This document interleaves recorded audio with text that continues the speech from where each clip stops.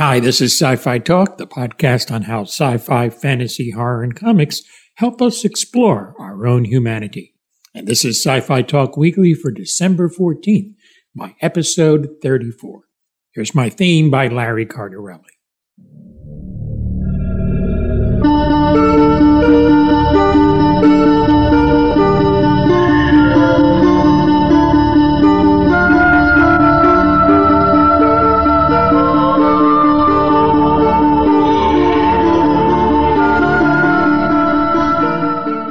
This is Tony Tolato, and I look on the internet for news on sci-fi, fantasy, horror, and comics, and I bring it to you.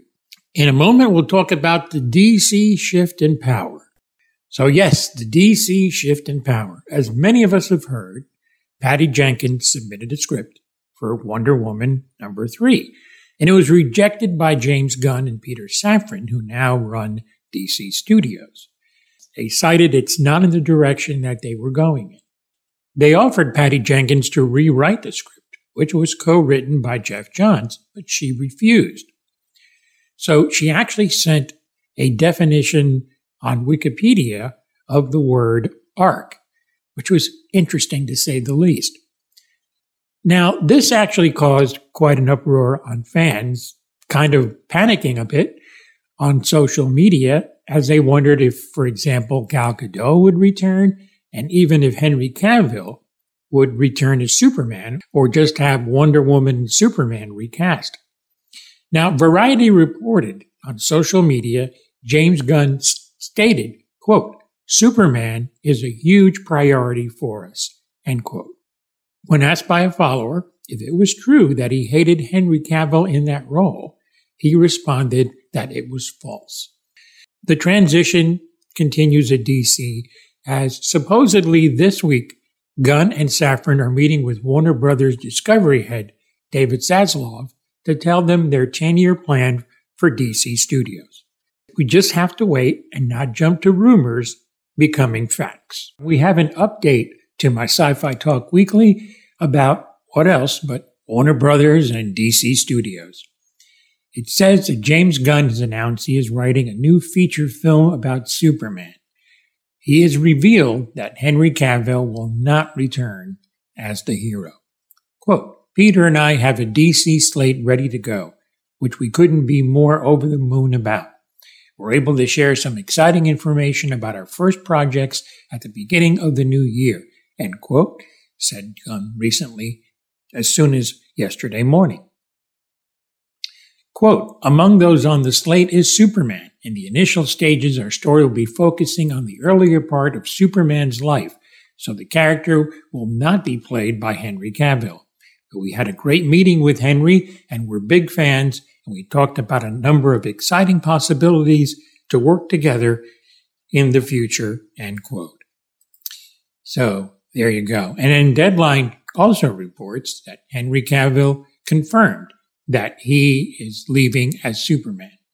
This is what he said, quote, "I've just had a meeting with James Gunn and Peter Safran, and it's sad news, everyone.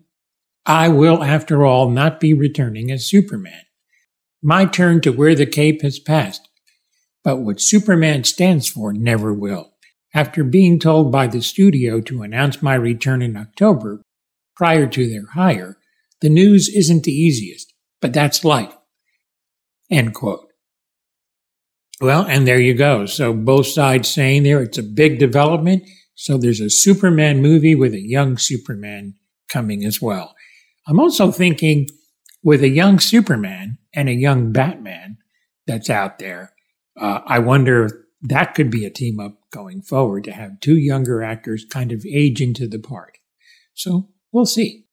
Variety also reports if Avatar 5 makes it to the big screen, that producer John Landau let it slip it would bring the Na'vi to Earth. Quote, "Well, it's funny. I wasn't going to talk about it, but now I heard that Jim Cameron has talked a little bit about it. In Avatar 5, there is a section of the story where we go to Earth, and we go to open people's eyes and open Neytiri's eyes to what exists on Earth. Earth is not just represented by the RDA. The franchise's evil organization known as the Resources Development Administration. He said, just like you and I are defined by the choices we make in life, not all humans are bad. Not all Na'vi are good. And that's the case here on Earth. And we want to expose Neytiri to that.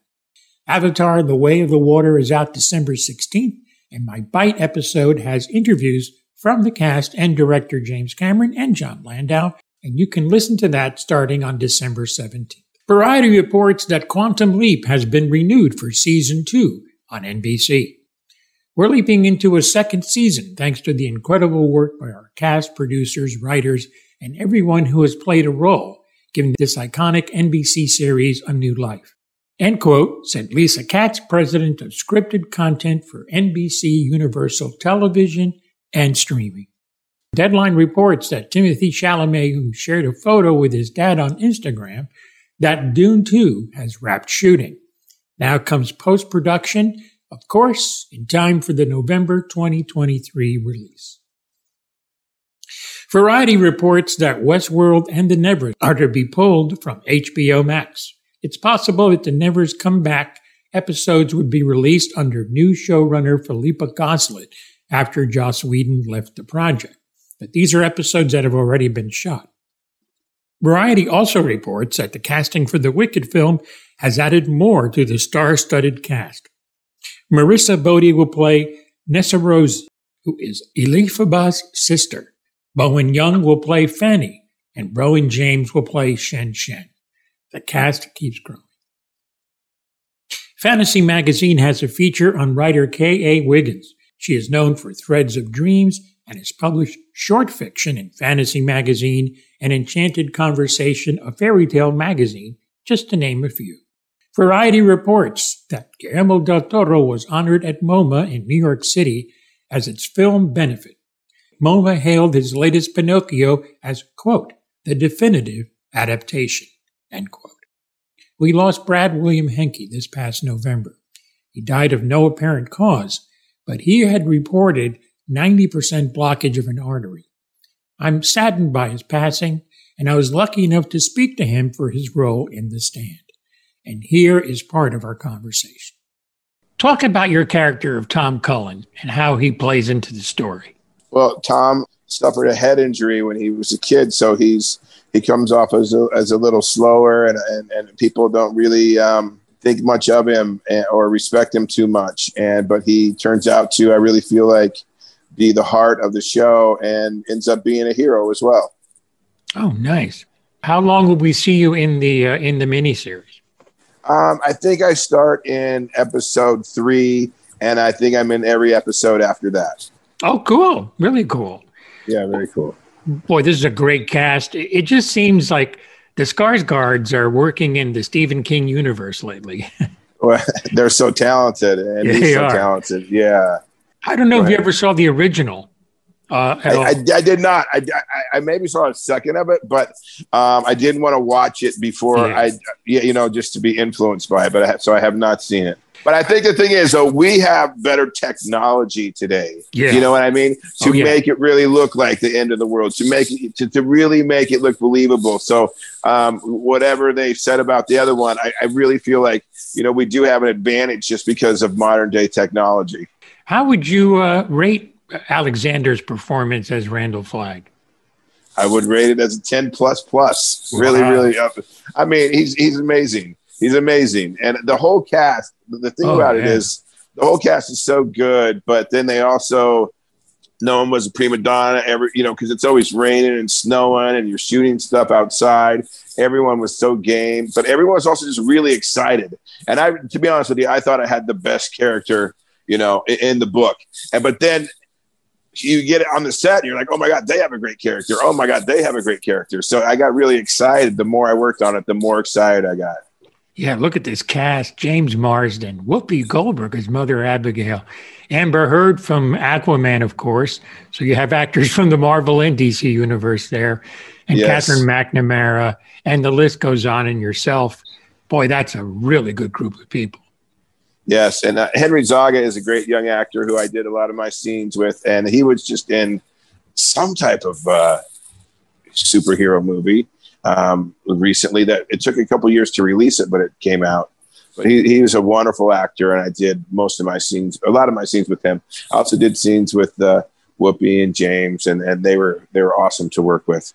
Oh, that's nice. That's real nice. So how did you prepare for this guy? Well, like I said, he's low functioning, and I felt like to play a character like that, I feel like the trap would be to act like you're not with it. You know what I mean? But I think that the way to do it for me was a guy I went to high school with, his name was Ed Reinhardt Jr. And he hurt his head. He was a few years older than me, but he hurt his head in college. He had a blood clot. He was a football player, and he was never the same. But he said to me this one time when I saw him, he said to me, "In here, still me." Oh. And that just broke my heart.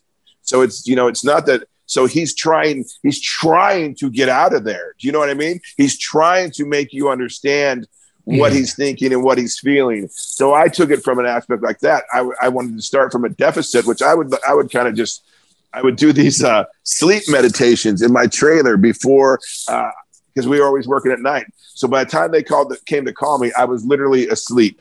And then I would go to the set because I just felt like that was the best way to come with kind of like a blank mind, and then just try to get people to understand me. Wow. That's cool fortunate that you had a real life person that you can kind of base him on and maybe in a way kind of honor him a little bit too. That's so funny because like I said, he was a few years older than me, and he lived in Colorado. So I tried to get in touch with him, but I couldn't. But they had a website, and I don't know if they still use it or whatever. But that's what I said. I would like to, see, because there was a YouTube of him talking right now, and I said, would you mind if I kind of made my voice his voice? Do you know what I mean? To kind of honor him. But they didn't get back to me. But that's okay because. It's so funny. The voice I was working on when I was doing a wardrobe fitting with Angelina, the costume designer, and she said to me, "Hey, let me hear your Tom Cullen voice." Do you know what I mean? And so I said, I did it, and she was kind of like nonplussed a little bit, and she was like, "I thought it would have just a little bit more of Oklahoma, and I thought it would just be a little bit more, just more." I don't want to say loving, but a little softer of heart. And I tell you, I really appreciated that. So I incorporated that in. And that was just the thing. Like sometimes you're on a set and you don't want to hear anything from anyone else. Do you know what I mean? But this was such an atmosphere where I saw what she was doing with the costumes and how much she was invested into the show and everything. And I actually wanted to hear her opinion. Do you know what I mean? I wanted to collaborate. And that really helped me a lot. But what helped me the most doing my voice was they say that people who receive head injuries and they can't talk, when they learn to talk again, the way they a lot of times do that is by singing. They can do singing first. And so I was singing the song, and I was trying to get his voice. So there's a song by Dolly Parton called "The Coat of Many Colors." It's a very high song. I don't even know if I can still do it. The coat of many colors. And I would say, "Hi, my name is Tom Cullen. The coat of many colors. Hi, my name is Tom Cullen. I'm 42 years old." So I just tried to get it in that register, like a little bit higher. And it's so funny that I told her that. And then I showed up one day and my character had a Dolly Parton shirt. So it's just like so cool how it all worked together. He went away too soon at age 56. This is Tony Tolato, and this is Sci-Fi Talk Weekly, episode 34. Happy holidays.